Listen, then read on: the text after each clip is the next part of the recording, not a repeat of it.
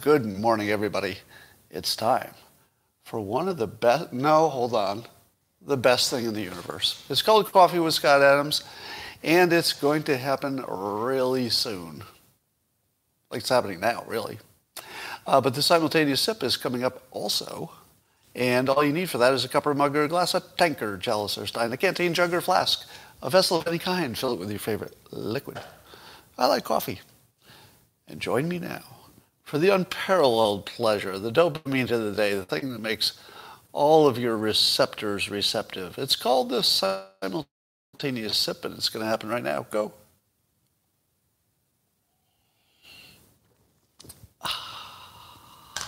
Divine. Delightful. Well, a little note to the locals developers. Looks like your new version is working. I like the new options, but I can't see myself. So my self-image is about 10% of the lighting value it normally is.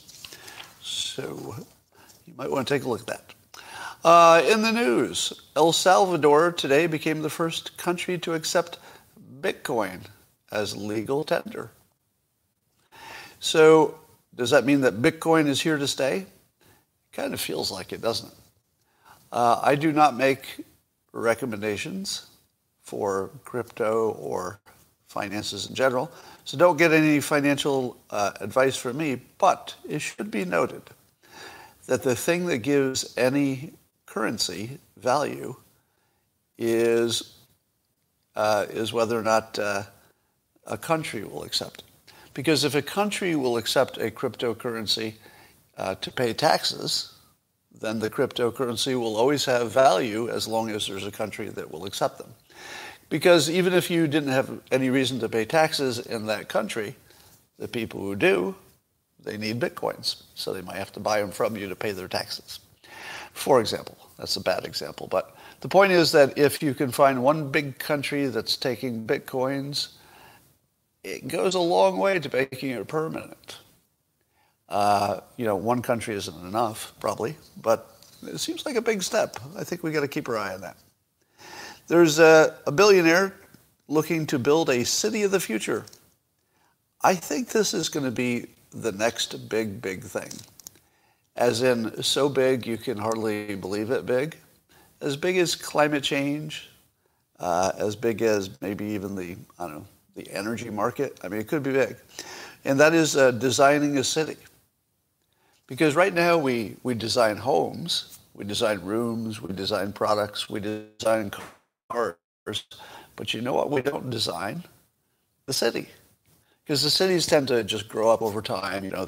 They tend to be near a port, evolve in whatever way they evolve. So you end up with a completely unlivable urban center. Now suppose you started with a green field, and you started from scratch to make everything work better. One of the things that they're building into this city of the future, should it be funded, I don't think it's quite funded yet, would be that you could get to everything within 15 minutes. So your work, your shopping, everything would be within 15 minutes. Imagine being close to everything you need. In today's world, people are commuting 2 hours a day or more. Quite fairly frequently. But imagine if you didn't have to do that. And imagine if you made everything eco-friendly and you designed it so that it would be a natural way to socialize with your neighbors instead of scurrying in and out of locked doors. So there's a lot we can do there. I think that this redesigning cities from scratch could be the biggest economic driver of the next 100 years. So that's my big prediction, that designed cities will be the next big thing. Because remember, there are a lot of billionaires and big companies that can no longer do small things. Take Apple Computer. Apple Computer is so big that if it takes on a new line of business, that new line of business has to have potentially an enormous revenue, or else it's not worth it to them, because they can't do little stuff. Little stuff's not worth the time. So as you have these mega corporations and mega rich people like Musk and Bezos, they're going to look for stuff to do that is the size they need it to. Now Musk and Bezos are looking at space, because space is one of those few things that's big enough. You can put a lot of money into space, and maybe the returns will be worth it. But building a city is something you can do on this planet that I think a lot of big billionaire types and big companies are going to get interested in it. All right, here's some new information on breakthrough COVID cases when you're vaccinated. Were you under the impression that being vaccinated didn't make much difference in terms of whether you would catch the virus? Now, you did understand that if you had a vaccination, your odds of getting sick, desperately sick from the virus were low. I think everybody knew that by now. But you still thought you could get it, which is still true, and you still thought that maybe you could pass it along just like somebody who had not been vaccinated. Turns out that's not even close to true. And it was confusing because we thought that vaccinated people had as much viral load in their mouth and nose as unvaccinated people, maybe even more. And so logically you said to yourself, wait a minute, if these vaccinated people have all this virus in their mouth and nose, they must be able to spread it. And sure enough, they can. But the odds of spreading it if you're vaccinated are just vanishingly small. Or actually the odds of getting it in the first place, if you're vaccinated, is about 1 in 5,000. And it could be as low as 1 in 10,000. So if you're vaccinated, you can still get the virus. But your odds of getting it are, vanishingly small. Vanishingly small. So small that you could actually ignore it. I mean, it's small enough that you don't even need to put it in your consideration. But it exists. So that's the New York Times. David Leonhardt did an article on that. And one of the takeaways is that the amount of viral load in your mouth and nose probably is irrelevant when comparing vaccinated versus unvaccinated. Probably doesn't make any difference, because in the real world they can't find the difference. Well, there's yet more information telling us that narcissism works. There's a new paper by Italian researchers that found that when people have a high degree of narcissism, they are far more likely to be promoted, 29% faster in their career progression. No surprise, right? People who are self-promoters and tell you that they're awesome and they did a great job, people believe them, and then they promote them. So being a narcissist is actually, it's actually a benefit. It's a clear economic benefit. Now, I think that's why narcissism is not called a mental disorder. Because if you call it a mental disorder, it suggests that it's bad for the person who has it. But it doesn't seem to be. It seems to be maybe good for the person who has it. They don't mind at all. It's just bad for the people around them. So I think it's called a personality disorder, narcissism is, as opposed to a mental disorder. So here's CNN's anecdotal persuasion for the day. I've been telling you that every single day they'll do one, and probably only one, story about somebody who wishes they'd been vaccinated. Darn it. And sure enough, there's a Nevada mother, Christina Lowe, is urging others to get vaccinated after losing her husband to the virus, saying that they thought the virus was, quote, a political game. That's right. People dying from the virus who once thought the vaccination was fake and that the virus was not even real. One of these stories every single day. Now, when I told you that CNN was going to run one of these stories every day, did you believe that it would really be every day and that it would be a different story? Same story, but different. Every day? Just one? I'm reading them out every day, right? Can you predict that tomorrow there will be a story about somebody, just one story on CNN's page about yet a new person who wishes they'd been vaccinated because their family member died? So look for that. Michael Schellenberger is dunking on the renewables energy people in Europe and points out that Britain and others are burning more coal lately because natural gas prices went up. That's one of the reasons. So they had to start burning more natural coal. But there was another reason that they needed a lot of natural coal. Turns out they have a lot of windmills in Great Britain, and the wind didn't blow much this year. Yes, natural coal. That's right. I said natural coal, and I meant it. The kind that comes right out of the ground. So, what do you make of the fact that the wind might stop blowing? What? Apparently there's a pretty big difference from year to year about how much wind you get. I don't think I knew that. I mean, I knew that hurricanes can differ. But I would have thought that if you took the average of the wind of every day for a year, it would look a lot, one year would look a lot like another year. But apparently not. Apparently you can have a windy year and a non-windy year. So that's a problem. And then I ask you this question. With climate change, shouldn't it be windier? Can somebody give me a fact check on that? If all we're talking about lately is, hey, that big storm must be climate change, and that hurricane must be climate change, and that flood must be climate change, and maybe they are. I'm not saying they are or are not. But if those are all climate change, wouldn't the lack of wind quite logically be, at least you would suspect, had to do with climate change? Now, my instinct would be that climate change would make the wind stronger because there would be more differences in temperature.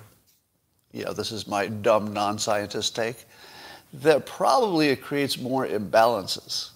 And is it not the imbalances of temperature and pressure that causes the wind? I'm not sure I know what I'm talking about, so put a lot of skepticism on everything I say about weather.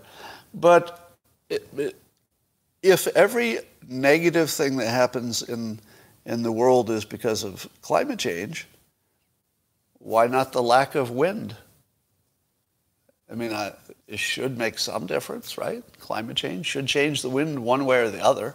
It's not going to be the same, will it? So it's either going to make it better or worse for windmills, and I think that's probably something we should understand. You may remember that Naval Ravikant on one of my early live streams indicated that addiction is probably going to be the big challenge of the future. Now, he was talking about drug addiction, but I think it's bigger than that. Or actually, maybe he wasn't talking about just drug addiction, but I'll expand it anyway.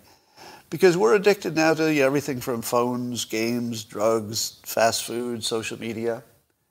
And here's the real problem, that the technology for getting somebody addicted to anything is way, way better than it used to be. So you can get somebody addicted to food by manipulating the amount of sugar, fat, and salt in it. And there's a formula which is known, it's known to the food experts, that if you hit the right ratio of salt, sugar, and fat, it's addictive. That's, fast food, for example, is addictive. And so that's an addiction that we can only learn to make food like that because our science is better. In the past, it would just be an accident if you made something that turned out to be addictive. But now we can do it every time. You just keep testing until you have it, and then you release it. Likewise with games and videos and anything you consume online, we now have the technology to find out exactly which content will addict you. Not just addiction in general, but how much will get you. All right? That's important. What about porn? Porn no longer shows you generic people doing generic naughty things. Porn can find exactly the thing you want to see. It'll find you a redhead doing God knows what, exactly what you wanted to see. Wearing a pearl necklace and heels. You name it. No matter how specific you want to get, you can probably find it. And if you can find exactly what you want for porn versus some generic stuff that works for everybody a little bit, you're going to get more addicted. So our ability to find out what addicts people and then apply it in a commercial sense is off the charts right now. We're really good at it, and that's a challenge. So addiction is going to be the number one problem. Drug addiction alone killed 93,000 people in the U.S. this year. Drug addiction killed 93,000 people just this year. It's a new record. Where does it come from? Mostly China, passing through the cartels after they process it, at least the fentanyl portion of it. So, yeah, we're going to have to learn to deal with addiction, and we have not come to grips with that yet. I mean, I think we're looking at addiction as something that applies to each individual category. So there are people looking at online addiction, there are people looking at, drug addiction. But I think we just need to understand that technology has reached a point where we can make anything addictive, right? Any category, not any product, but any category we can make addictive. And what's that do to people? What's it do to your illusion of free will? Well, Rand Paul is having a good day. You might recall that Rand Paul was accusing Dr. Fauci of being one of the people involved in getting funding that ended up at the Wuhan Institute of Virology. Dr. Fauci said that is 100% false. That did not happen. Rand Paul said, well, it's totally true, and we've got the receipts. Well, today there was a news story came out. Was it in I forget where it was.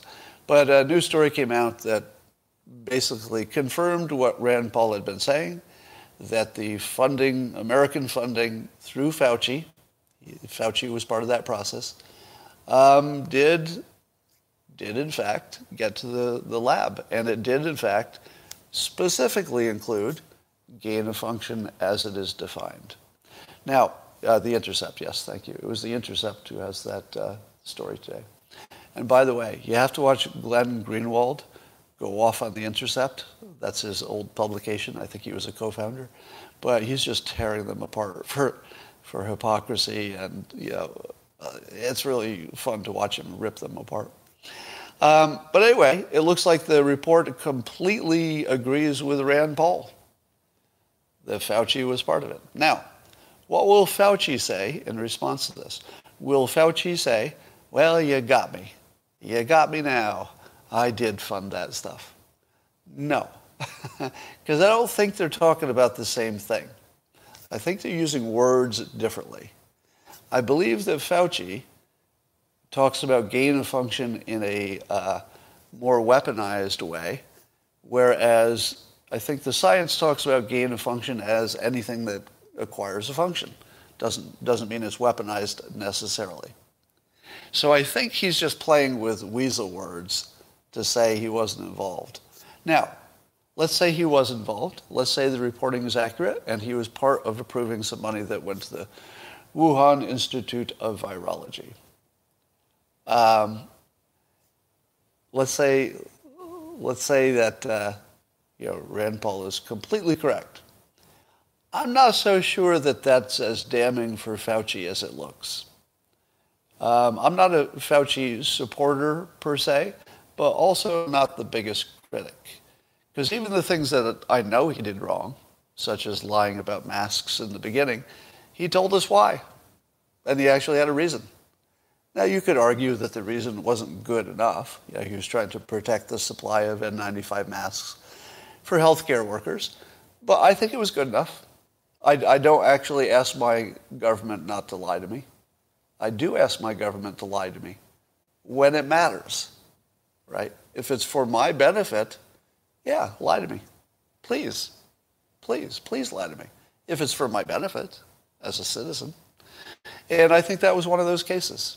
It was just a weird case where lying to the public might have been the best solution. So I don't even fault Fauci for blatantly lying to us about that. It did, however, destroy his credibility. So he had a reason, and it was a pretty good reason, but it did destroy his credibility, so he paid for it. And actually, I think you'd have to give him a little credit for that. A little bit of credit for that, I think. Now, you can criticize him all you want, but he did make a tough choice in a leadership role. And whenever I see a leader make a tough choice, meaning a lot of people aren't going to like it, I always say to myself, it might be a mistake and it might not be, but at least, damn it, it's leadership. At least it's leadership. You know, you got to have that. But they do make mistakes, of course. Does he get credit for deceiving the administration? Well, I'm talking about deceiving the public. All right, so I'm going to give Rand Paul the win for this week. I feel like Rand Paul's claims have been substantiated. So Rand Paul for the win. Looks like the Texas abortion law, in which citizens can sue an abortion provider, which is a weird law. I don't quite understand how they can do that, but I guess they got away with it. It passes Supreme Court muster. But Mayor Wheeler of Portland said that the city council intends to vote on an emergency resolution so that the city of Portland won't do any business with Texas and its employees won't travel there on business. To which I say, how often were Portland employees of the city, how often were they traveling to Texas on business? Is that even a thing? Do you ever need to go to Texas on business if you work for a local city? I don't know. It feels like this is purely symbolic. But, as somebody smart pointed out, by Texas making the abortion law a big topic, they may have screwed Republicans in the next election, because it's going to make the next election about abortion. And if the election is about abortion, Republicans lose. So I don't think they wanted to make it about abortion, but that's what happened. You may be aware that I have been saying for a long time that systemic racism and structural racism are real. And the biggest source of them is the school system, which doesn't adequately educate black citizens, and others as well. But if we're talking about racist outcomes, let's just keep it simple and say our schools are not adequately educating black citizens. And that is a serious, serious ethical as well as practical problem. I mean, ethically, it's beyond imagination. It's so unethical. Immoral, I guess. I'd say it's immoral. And just deeply immoral. I mean, it's immoral on a level that it's hard, short of actually killing people, it's hard to find other topics that are as immoral as the fact that we don't adequately educate black people to the way that we should.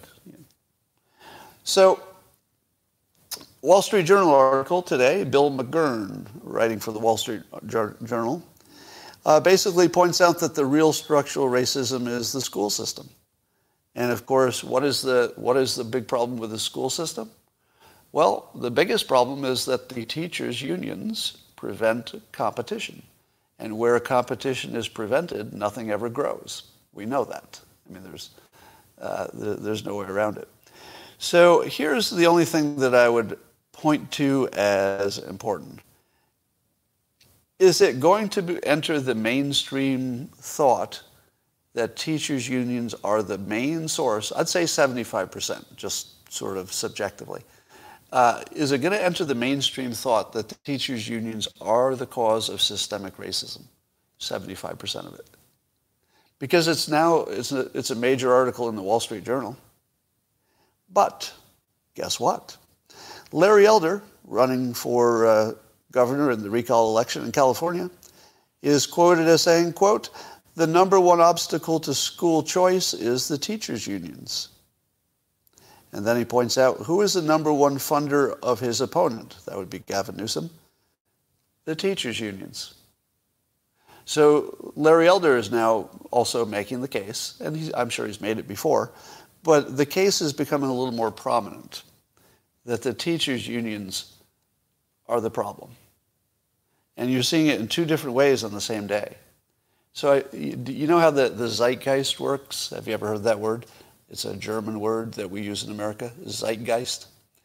And there's no direct English interpretation. Is that true? I don't know if that's true, but it's a word we use that says there's just an idea that's in the air, and everybody starts thinking the same way, and you're not sure why. This might be one of those, but it might also tell you why people start thinking of things at the same time.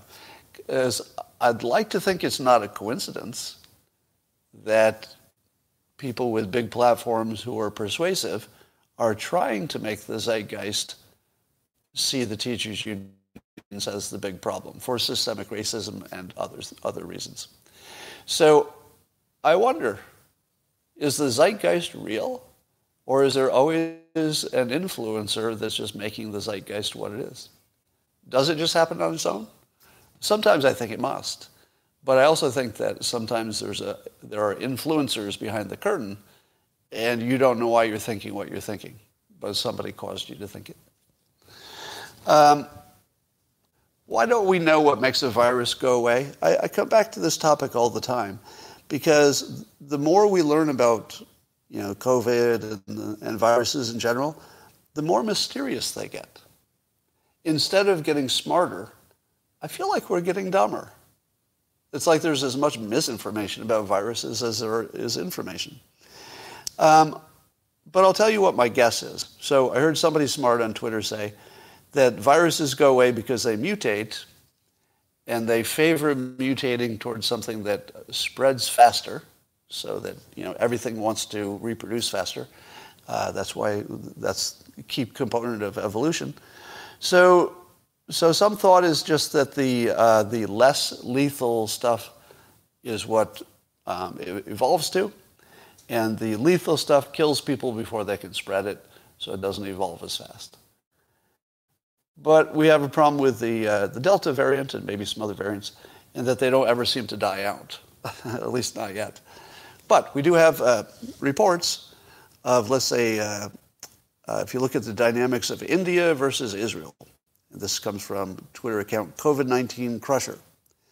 And if you do some magic on the numbers, it looks like one of them has lots of vaccinations and is getting a certain result in their curve.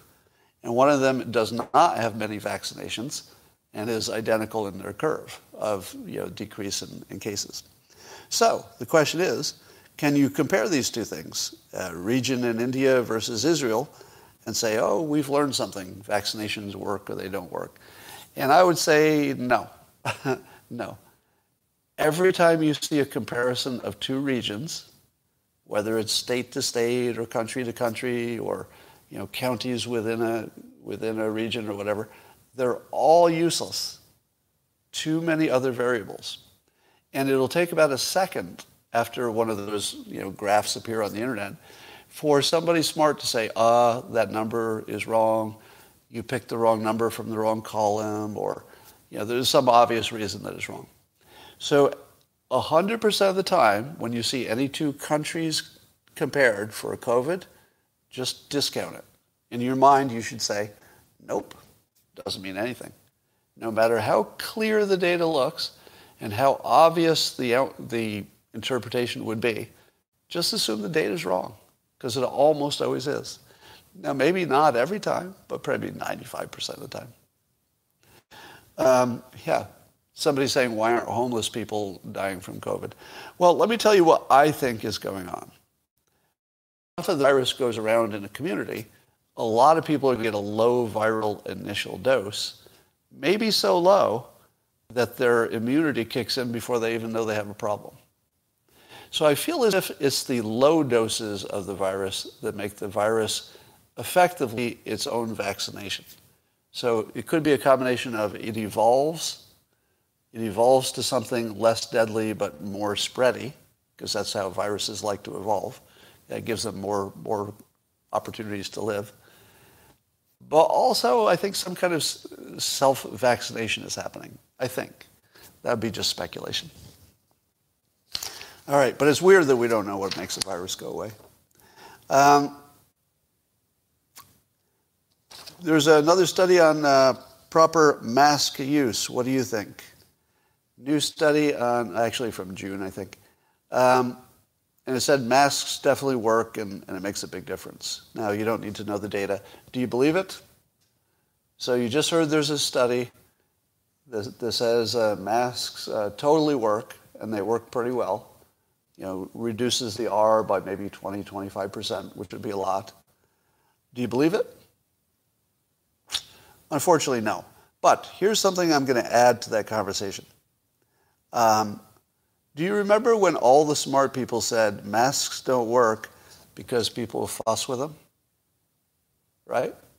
All the smart people said that, right? They said masks aren't going to help you much because you're touching them and fussing with them, then stuff's on your hands, then your hands are infected, and it's just a big old mess. And then we learned that the virus doesn't like surfaces. It's pretty much airborne or you don't get it, right? So you don't see people worrying about touching doorknobs anymore. If you go down the escalator, I try not to hold the handrail on the escalator, but you could.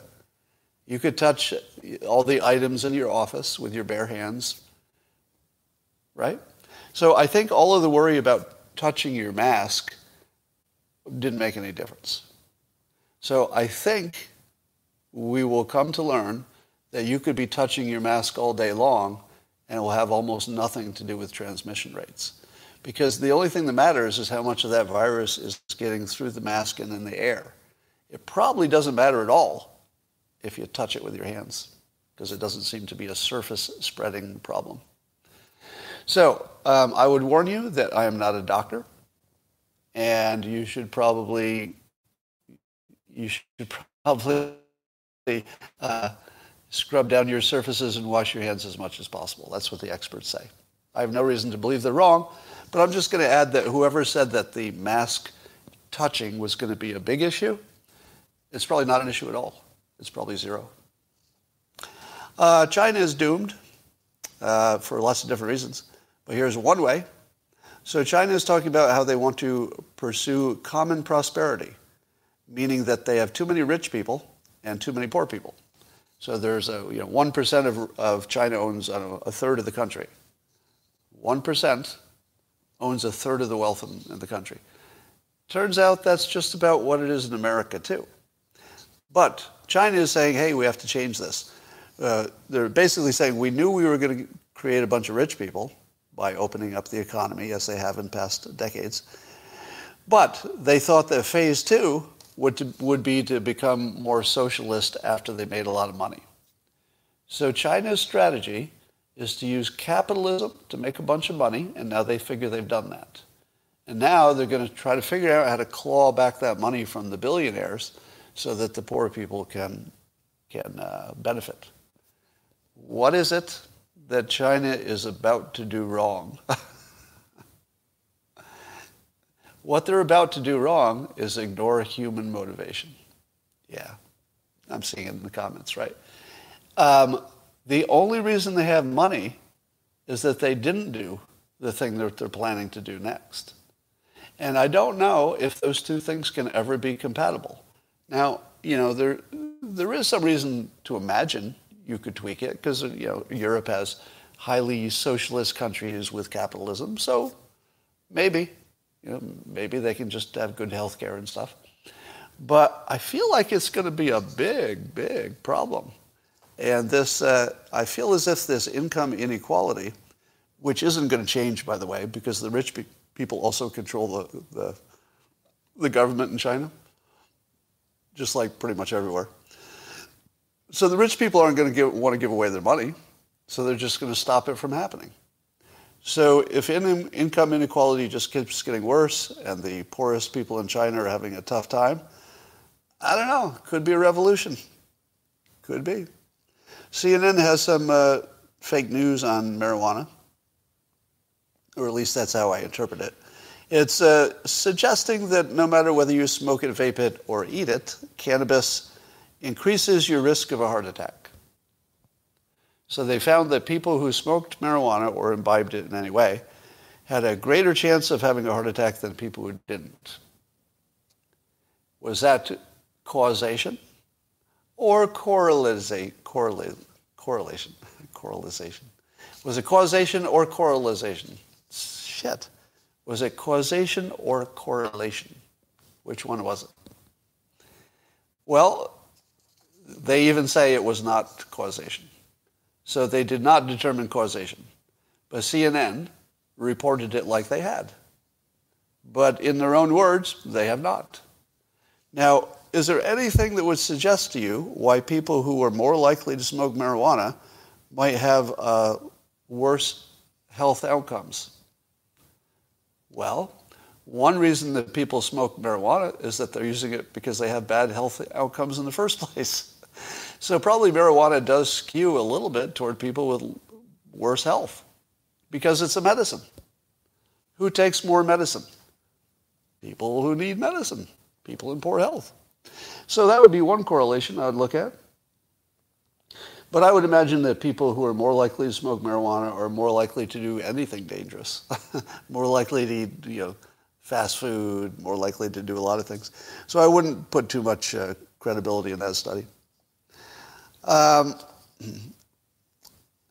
What is up with those old videos we saw of people collapsing in the street in China? Will we ever know why we saw those? Remember in the beginning of the pandemic, it looked like people were just falling over dead in Wuhan? Well, those are obviously faked or doctored or something, because definitely people are not walking down the street and falling over dead. But why did they do that? Was it to cause their own public to do anything they told them to do? Was it a way to round up dissidents? Just a cover story for rounding up dissidents? Don't know. I wonder if we'll ever know. Or was it something to screw the rest of the world so the rest of the world would shut down their economy, whereas China wouldn't? Because I don't see that benefiting them exactly, because they have to sell to the rest of the world. So I don't know. Maybe we'll never know, but it's weird. All right, so here's my provocative question of the day. What would the pandemic look like if most doctors had skill at data analysis and persuasion? Because I don't think most doctors are statisticians. And I don't think most doctors have ever taken a course in persuasion. And so we've got the people who are in charge who can't read the data, and we know that for sure because they come to different conclusions. If all doctors came to the same conclusion, I'd say, well, they must be pretty good at reading data. But if they come to different conclusions, which is typical, what do you do with that? So let me give you some actual examples of what problems that causes. All right. So because doctors are not good at persuasion and data, we're still talking about ivermectin and hydroxychloroquine.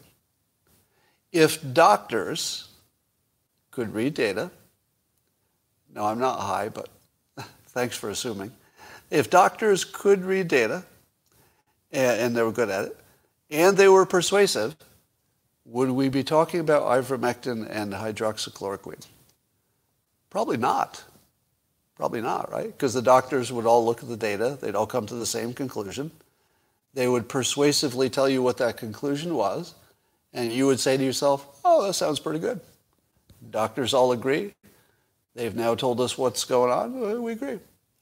So that problem would have maybe be better. Remember I told you there was the Dr. Corey, who was talking about there were 31 randomized controlled trials that say ivermectin works? Well, what's the counter to that? Can you imagine that there could be? How do you counter 31 randomized controlled trials on ivermectin that collectively show it works really well? How can you possibly argue against that? Well, Andres Backhaus does, effectively, by pointing out that if you remove the studies that are known to be low quality for reasons that would be objectively observable, if you took out the ones you know are low quality, it reverses the result. So, what the hell do you do with that?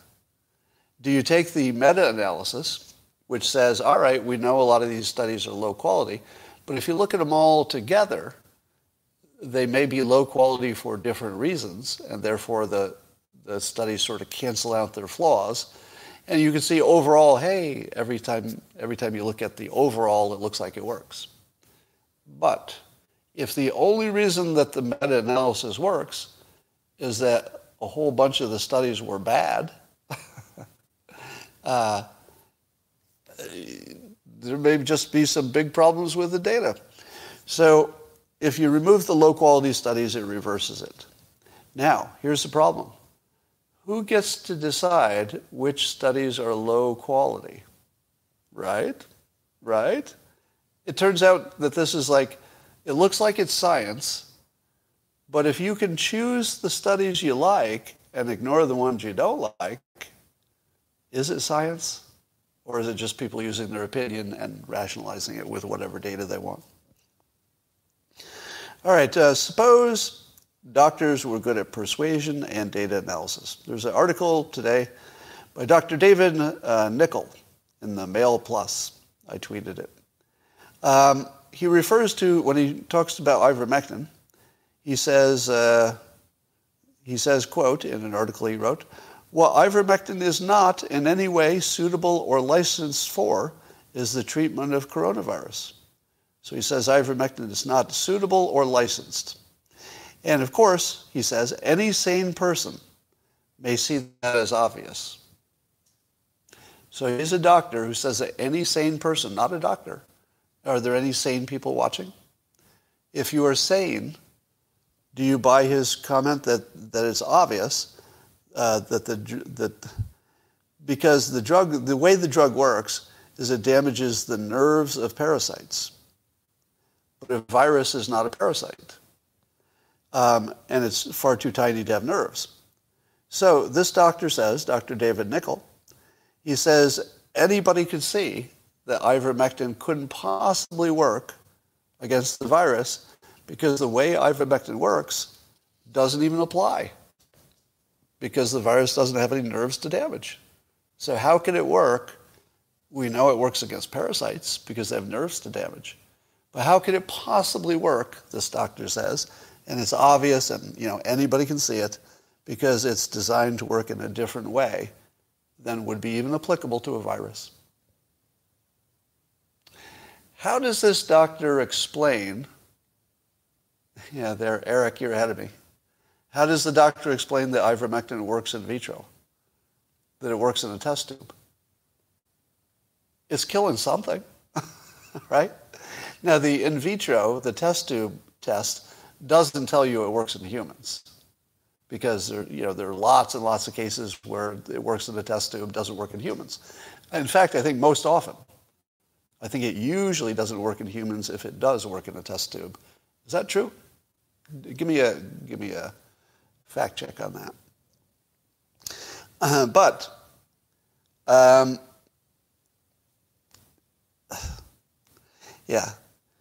If we know it works in vitro, his argument that we don't have any mechanism for how it works is a moot point.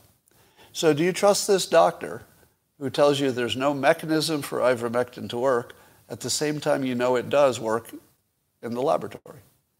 He's got to explain that, right? If he doesn't at least explain why it works in vitro, he needs to just stop talking, right? Now, it could be that just everything works in vitro. I feel like you could take a piss in a COVID, a COVID petri dish, and your piss would kill the COVID. I think. I mean, that's just a random example. Diet Coke. Do you think you could put a little Diet Coke on the virus and it would kill it? Probably. Probably, right? So it doesn't really mean that much that it works in a test tube. However, this doctor says there's no mechanism for it to work. Clearly there is. Clearly there's a mechanism because it works in vitro. So he at least has to explain that. Now, he's trying to persuade us. Are you persuaded by a doctor who ignores the fact that ivermectin definitely works in vitro? No, because he's leaving out the thing you know that you think matters. That's a problem with persuasion. You have to address the things that people know to be true, or you can't convince them. You have to say what the person you're trying to convince, if they believe something's true, you have to specifically address it. You can't just ignore it, or you just look like a liar if you ignore the argument and try to make a point without addressing the main argument. All right, here's what else he says. He refers to ivermectin as, quote, horse medicine. If a doctor, an actual medical doctor, refers to ivermectin, which we know is something that's used for both humans in some cases and animals in different cases, if he refers to it in his persuasion as horse medicine, should you listen to anything else he says? Nope. Nope. Because he's talking like the people that are already convinced. If your doctor is trying to convince you not to take ivermectin, and he calls it horse medicine, what's the first thing you think about that doctor? Fucking idiot. Right? 2 words. Fucking idiot. Would you listen to anything else a doctor said after calling ivermectin horse medicine? You would not. Everything said after the 2 words horse medicine should be discounted, because whoever says that is a fucking idiot. Because it's both a human drug and a horse drug, and it's a little different, right? So this is a real good case of where doctors are not taught persuasion. This doctor needed to say that ivermectin is used for humans. This doctor needed to say there were 31 randomized controlled trials that shows it works. This doctor needed to say that there was a meta-analysis that suggests it works. He needed to say all of those things. And then, having said those things, I will listen to his argument of why he thinks ivermectin isn't the answer. Now, he doesn't actually ever give a reason. So I don't think he had one. But, and he's even acting as though he couldn't prescribe something unless it was approved for that purpose. Would you listen to a doctor who told you that they can't prescribe something unless it was approved for that purpose? I mean, I'm not a doctor, and I know you can do that. Right? Don't all of you know you can do that? I think everyone on here knows a doctor can prescribe something as long as the doctor's judgment, has a reason, there's a medical theory to it, and it looks like the risk-reward makes sense. Of course they can. So this is the least persuasive doctor I've ever seen. Now, it's probably a smart guy. Right? How do you become a doctor unless you're smart, right? So there's no question that doctors are smart.